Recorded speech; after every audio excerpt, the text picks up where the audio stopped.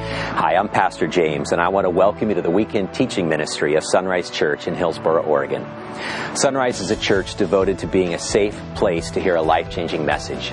Our vision is to lead people in a growing relationship with Jesus Christ, and so each weekend we share a message of hope from God's Word, the Bible.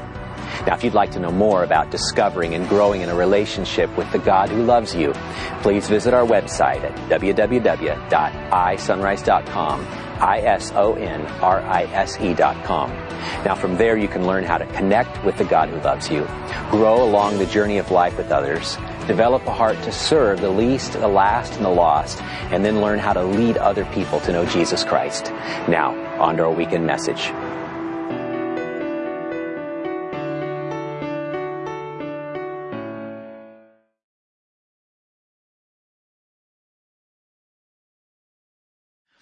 I don't know if you've ever had the wake-up moment when you realize that you're just going through the motions.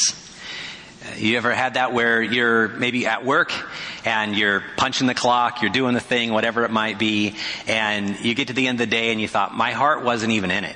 I know we've all had that driving, right? Where you get home, you're like, how did I get here? I don't remember that. We just kind of, sleep drive, which is real dangerous. But we kind of sleep work, right? Sometimes we kind of sleep Mary. We kind of just go through the motions, and what was once very meaningful to us has somehow turned into something that's just mechanical. We're doing the motions. We're doing what we need to do. We're a student. We're going to school. We're a teacher. We're teaching the kids. We're going to work. We're doing it, and it's important what we're doing, but we kind of wonder, why is my heart no longer in it? I don't feel what I used to feel. As a pastor, I encountered this a lot. People lose a loved one. And maybe a husband or a wife, they lose a son or daughter, and yet they still can't stop the habits that they used to have. They may even keep the room the same way. In grieving, they may even set the table with that placement for that person. Because it's just by rote. You just kind of do things and you stop and you go, why did I do that?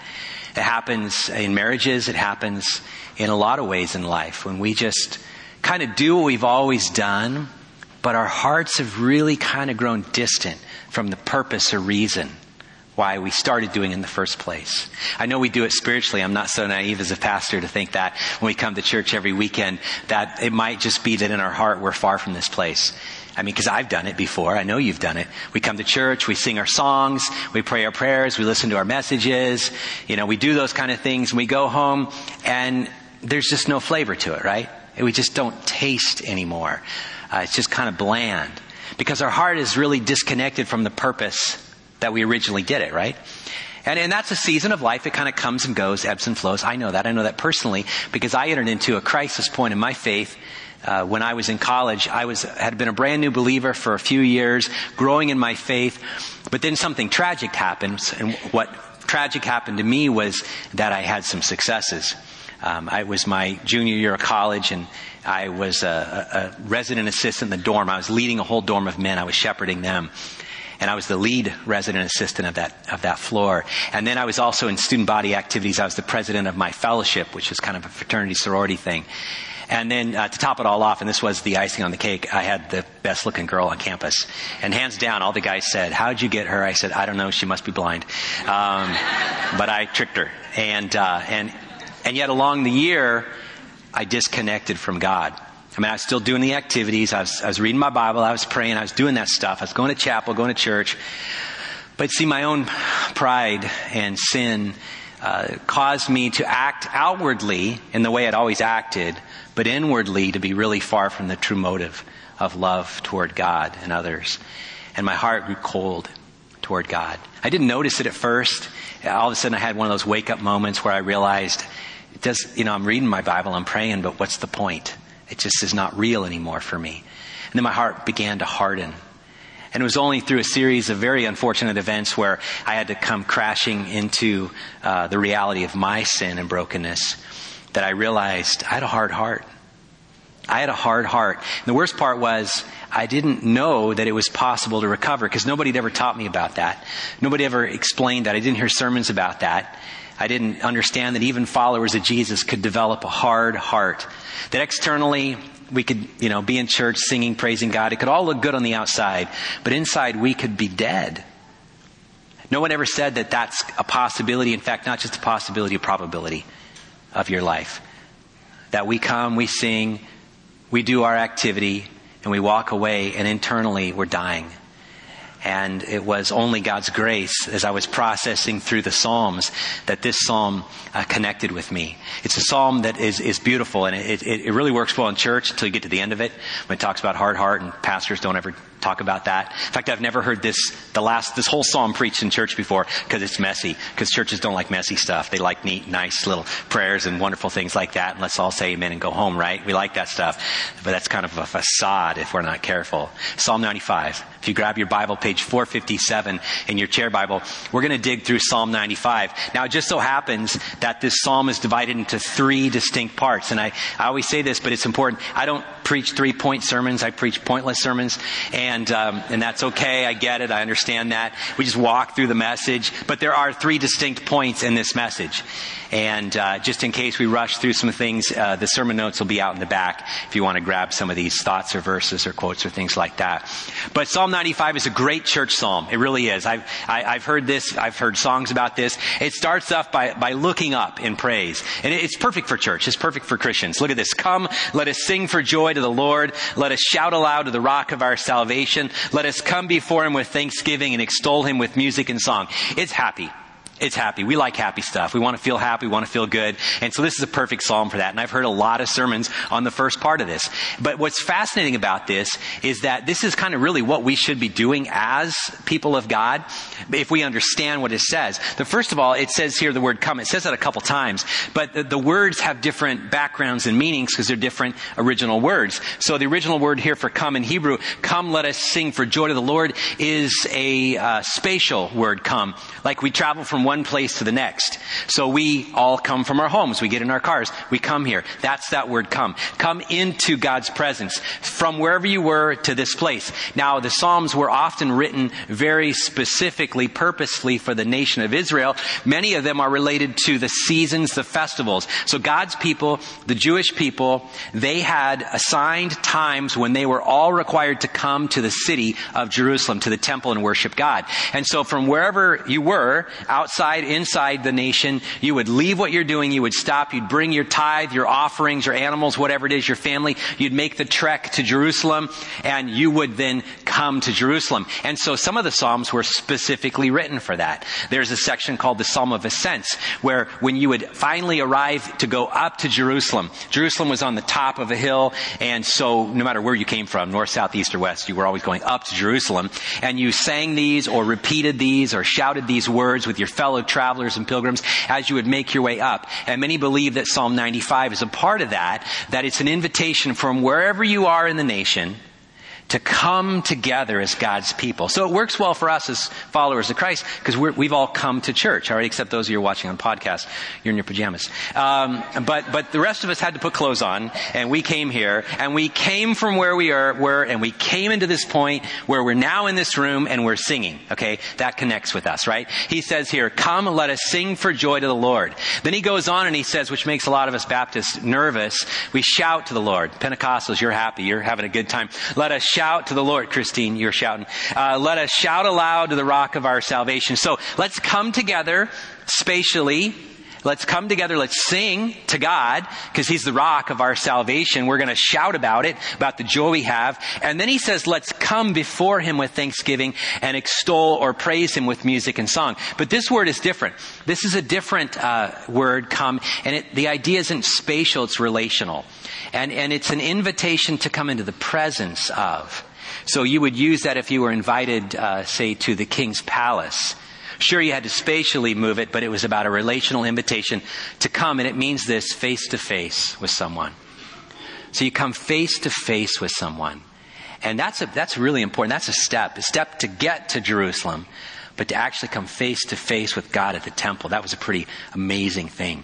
And so even for you and for me today, we come together relationally to worship God. Now, I mean, think about this. The Bible declares that when we worship, and we usually make that synonymous with singing, but worship is more than that. But let's talk about singing. When we sing our songs, when Pastor Aaron and Jamie are leading us in worship this morning, we're singing the songs. it's possible that we've sung that song so many times that we're not even thinking about it. We're thinking about what we're doing after church today, right? We've already decided we're, putting our little notes down, or we're, putting something on Facebook or whatever. We're emailing someone because we're on to the next thing. But the idea here is that when we come together, we sing for joy and we shout to the Lord, but we realize we're coming face to face with God. They were actually experiencing God. Now, I know He's invisible. I know it's ethereal, but there is a presence of God in this place. And when we sing for joy, shout aloud, we're invited not just into this room, but to come face to face with God. And so we come face to face with God. And it says here that we come before Him with thanksgiving. We're acknowledging all the good things He's done, that He gave us these things, that He's the one that provides everything. And then we extol Him or praise Him with music and song. So this is this idea that we're focused upward. We're focused on God as a people. Now, what the psalmist does here is he explains, for him at least, why he's moved to do this. He says, for the Lord is the great God, the great King above all gods. In His hand are the depths of the earth, and the mountain peaks belong to Him. The sea is His, for He made it, and His hands formed the dry ground. So what he's doing is explaining why he's excited about coming together and coming face to face with God, because he's going to thank God for the mountains. He's going to thank God for the seas. He's going to thank God for all that. And that's really good because he has a list of why he's thanking God and why he's praising God. I hope you have a list. I hope that if any moment you could think about, God, you're worthy because. God, I worship you because. What is it? I mean, very practically, he's talking about mountains. That's one of mine. It's on my list. Mount Hood is on my list, right? Especially when you can see it, okay? When it's there, when the mountain's out, right? And when you're on TV, the only time I like TV Highway is when I see Mount Hood and the sun is on it. It's gorgeous, right? I don't care getting stuck on TV Highway that way with traffic because I'm looking at the mountain. It's like Mount Hood is on my list. I've been to the top of the mountain. Sounds like MLK. I've been to the top of the mountain. I have. I've been to the top. I've been to the summit of Mount Hood and looked down. It is gorgeous. It's beautiful. What's on your list? Is it creation? I love it. The stars, the meteor shower, the sun or lack thereof next week, What's on your list? Is it the ocean? I love the ocean. I love to go to the beach. It's on my list. I love the gorge. It's beautiful to go hiking in the gorge. The gorge is on my list. I have a long list. Johnny Cash is on my list. He is. And I think he deserves every list, okay? But Johnny Cash, as a little kid, up till Rick Rubin's records with him, it's like, I love Johnny Cash. I thank God for bringing Johnny Cash into the world. And if you don't believe it, you need to listen to him reading the New Testament in King James. It'll change your life, okay? It's awesome. The Man in Black. What's on your list? Pizza's on my list. I kid you not. I thank God for pizza. Cheese? When I was a little kid, it was that sliced stuff that they called cheese. That's not cheese. I looked at the other stuff, I go, ooh, that's kind of crazy. Then you get older and you go, I like that kind of cheese. When it's crumbly and there's some colors in it, it's like, that's the best. Then you combine cheeses, it's like heaven on earth right there, right? What's on your list? You know what's on my list? Cars from the mid to late 60s. I mean, I think God did something awesome in Detroit. And those designers' hearts when they drew up the Mustang or the Camaro. It's like, that's on my list.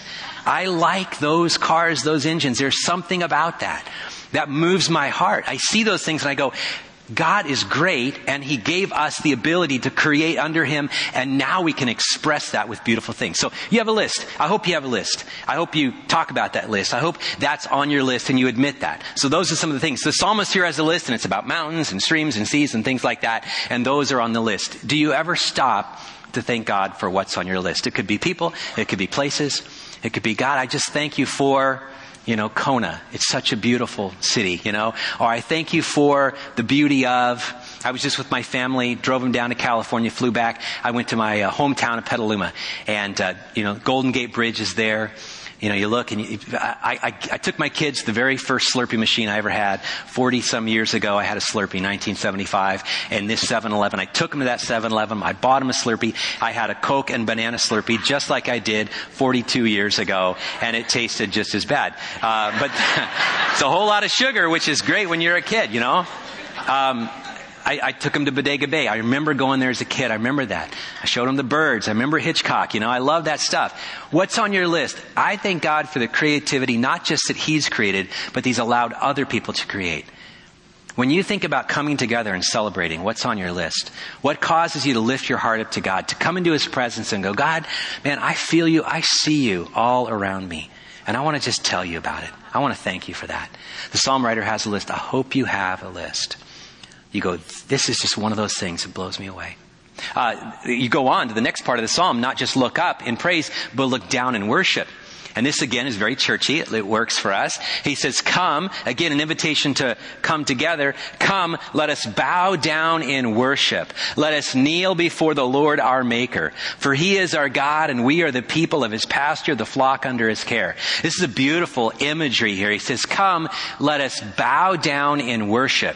So now, we've been looking up, now we're looking down, because when the worshipers would come in the biblical times, they would fall down. Now the word itself to worship in the Old Testament is the idea of kneeling down. If you're older, your knees struggle with that. But to kneel down, because when a camel, think about this, in the desert, in the Middle East, when a camel, this great big animal, would kneel down, its knees would touch the ground. That right there was the word that meant to worship, to kneel down, to fall before, to come let us bow down and worship. Now, very, very, much a picture of submitting yourself. And in the Bible, they would also prostrate. They would lay themselves flat before God, because it's an acknowledgement that God is high and we are low. And when we get into that right perspective with God, he is the great God and we're his servants. In fact, that's what goes on with this passage. It says, bow down and worship. Let us kneel before the Lord our Maker. We're not the creator. We're not God. He's the creator. He even made us. So we bow down before him. And that was how it worked in the culture. We don't have much of a culture of respect anymore for our authorities, but there used to be, at least in the biblical time, we see pictures of this where we would respect people. I still teach my boys to say sir and ma'am to people, although that's kind of anachronistic in our world today. But I even say it to people. I just was raised to say sir or ma'am. It's a respect issue, right? And so I teach my sons to that. But I want to acknowledge that you have a position or you have a place, and I'm submitting myself in that. And so they would do that when they would come to worship. They would kneel down. They would fall down. My grandparents' church, my grandma and grandpa on my mom's side, we would go to that church, a Wesleyan church in Indiana, as a little kid. And they had a moment in the service when we would all kneel down. I loved it as a kid because it made coloring easier on the pew. I didn't get it, but at least it was kind of cool. They had wooden pews, and this was like a real church. There were no mats. There were no cushions. We were serious Christians. It was hard wood. That's how much we love Jesus. And then in this time, we would kick out this little kneeling bench. If you've been at church like that, you just kick out the kneeling bench and you turn around and you kneel down.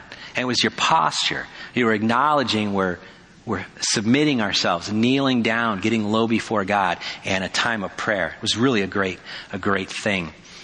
And when you would go to the king, when you would go to someone who was your master in the biblical time, you would kneel down, you would take a knee, you would bend a knee down. If not, you weren't showing respect. You get your head taken off and you'd go home shorter. Okay. So it was important. So they said this, come, let us bow down. This writer says, let's fall down before God and worship. Let's kneel before him, our Maker. For he is God. He's our God and we are the people of his pasture. So he's God. We're sheep. He's the shepherd. We're the sheep. It's an acknowledgement of our place versus God's place.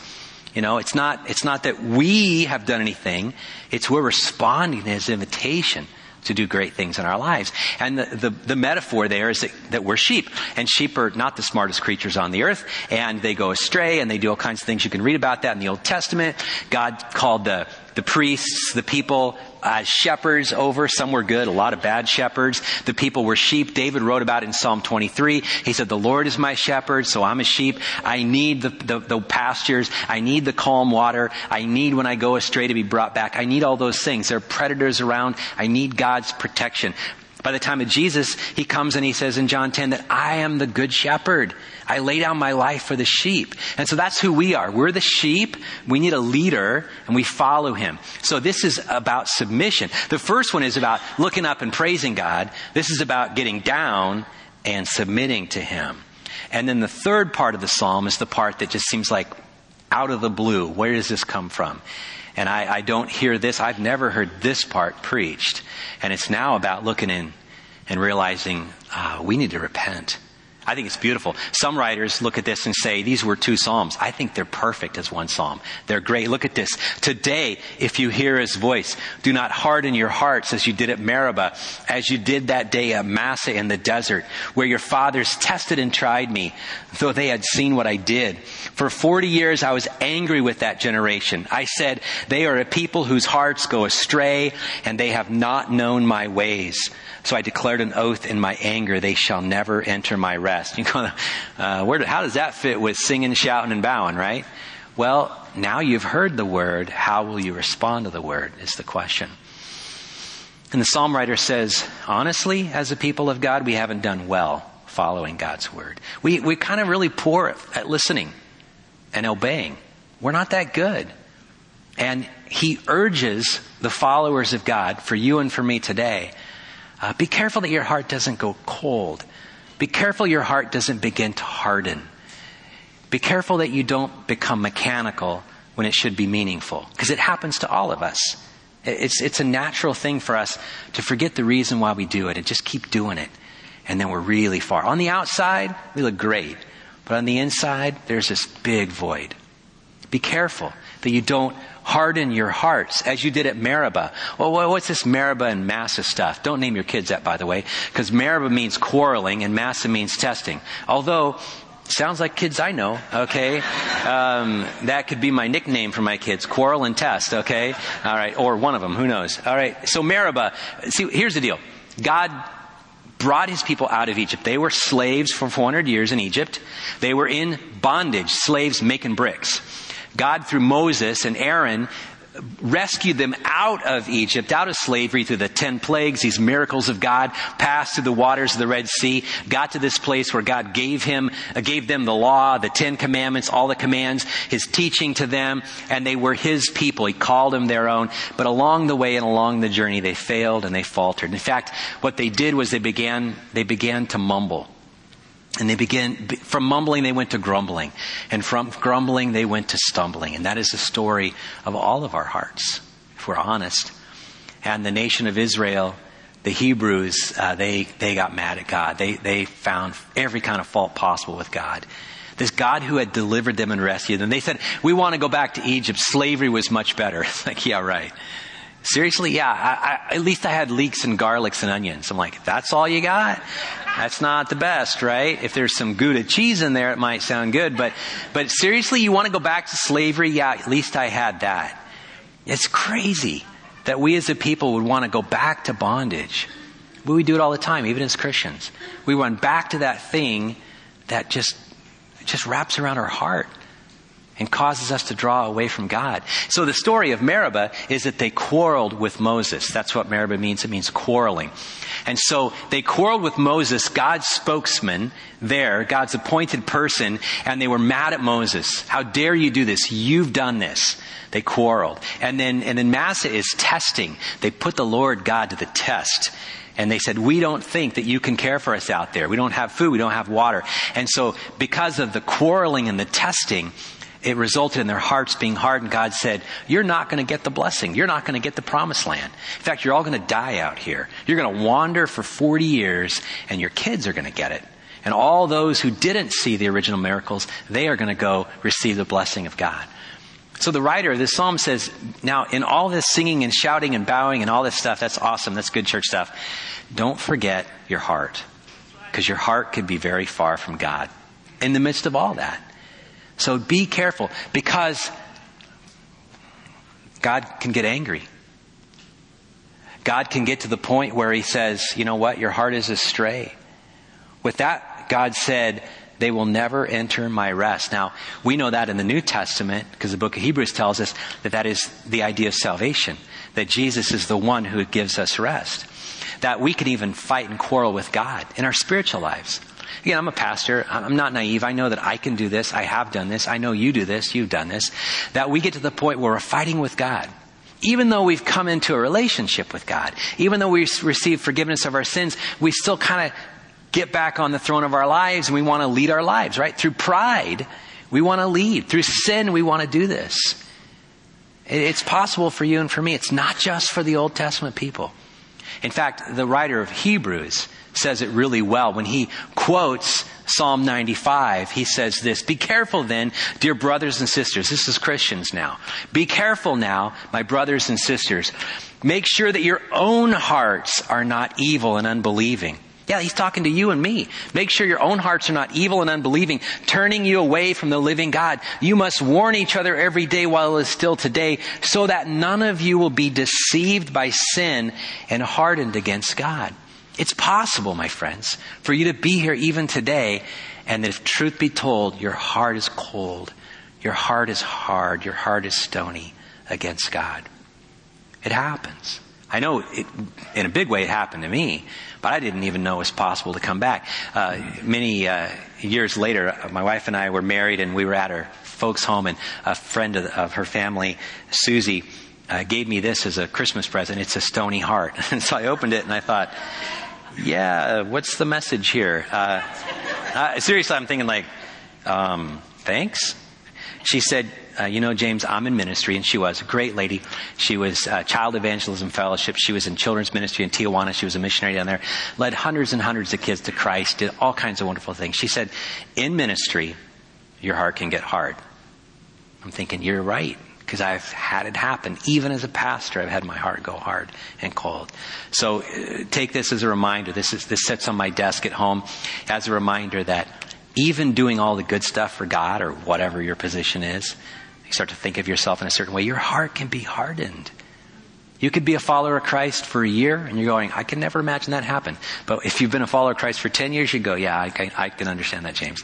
You're not in agreement that there are seasons of our lives when we just go through the motions, and it's mechanical, but there's no longer a meaning to it. We're like robots. We're just punching the clock spiritually. And, for me, I was even reading the Bible. I was even praying. I was even going to church. And outwardly, I was a model Christian. But inwardly, I was dying inside. But the worst part was I didn't know how to get out of it.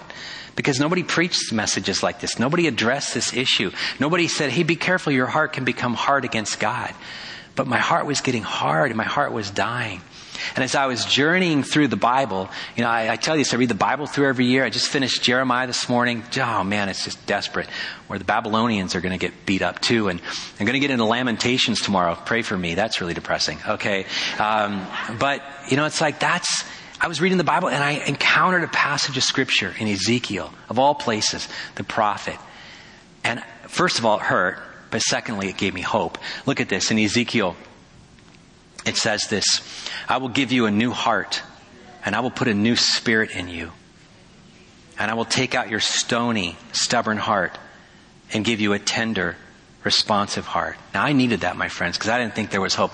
Nobody mentored me through this because I thought, well, maybe I'll never get back to the joy of my salvation. Maybe I just have to languish doing this over and over again. But God said, for me, He's talking to the Israelites, but He's talking to me. I will take your cold, stony heart and I will replace it with a heart of flesh. A little thing on the way out today. If you find yourself in this situation, I want to give you this little booklet, My Heart, Christ's Home. This one's a Billy Graham version, but it's just a simple old story about giving God all of your heart. And I'll be in the foyer. All you got to do is just come up, look me in the eye. I'll hand it to you. Be my prayer for you. I'll just hand you this little book. It's great. We've all been there. You might be there right now, or you might have someone around you that's there. It's a great little resource for helping you. So what are the causes of a hard heart? What are the causes? Well, I know in my life, persistent sin. Paul says to Timothy in chapter 4, he says, be really careful, because there are people that have sinned so much that they've seared their conscience. They've deadened their ability to discern right or wrong. They've warped their understanding of what's true. And sin can do that for you. Persistent, unrepentant sin can tweak your understanding of what's good and bad. Persistent sin, pride, Obadiah. Again, all the prophets talk about this, but Obadiah 3 addresses that in the nation of Israel, because it's so much the story of the Old Testament, so much the story of you and me, is God blesses us, gives us everything, and then we turn and it's about us now, right? We become prideful. Or pain and disappointment. This could be you. Paul writes in Romans 5 that all this struggle in our life, we can persevere and have success through it and cling to God. But I know that the opposite is also true. That there are some people, when they come through these and walk through these difficult waters and the fire and testing, it doesn't make them better. It makes them bitter. And as a result, they're angry with God because of losses and disappointments. Pain and disappointment can do that. It can cause you to develop a cold heart. What are the cures, though? And this is what helped me. The cures of a hard heart, for a hard heart. Recognize your hard heart. It's step one. Instead of AA, it's HH. So we start a new ministry here at Sunrise, HH. Hi, I'm James. I have a hard heart. Just recognize it, right? We have NA, we have AA, we have recovery. We're going to have to start HH here. I have a hard heart. Okay, join the club. All right, we're there. Just admit it, confess it, recognize it. Now, what David writes in Psalm 139, 23 to 24 is simply this, is that it's an invitation for God to search us. That's a great prayer. Search me, O God. Know my heart. Peel me away all the really good-looking stuff and dig deep into the depths and reveal any waywardness, wickedness in me, and lead me on a path that's back toward you. Just to recognize it, repent of unconfessed sin. John 1 says, hey, if you say you're without sin, you're a liar and there's no truth in you. So let's confess our sins and let's find forgiveness in God. Because if we confess our sins, He is faithful. God is faithful.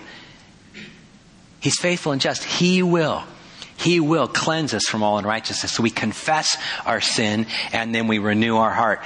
How we do this is with the Word, because the Word comes through and God's Spirit uses the Word. In fact, Paul says to Timothy is that the Word of God is so great, it's so amazing for us. We immerse ourselves in it. It is sharp, it is able to cut deep, and it will rebuke us, it will correct us, it will point out the problems, it will get us back on the right path, and it will strengthen and train us to go down the right road. That's what the Word of God does for us. So immerse ourselves in the Word of God. In community, in some group, in small group in church. Let's find a place where we're allowing the Word of God and the people of God to build us back to strength. So I just want to offer a prayer for you, an opportunity after service to come to that point of saying, I think my heart has gotten a little hard. And you'll just come to me in the foyer and I'll grab just one of these and hand it to you. And it's a journey back. You could also pick up the sermon notes because I put all these things in there. I saw somebody taking a picture of the screen. You don't have to do that.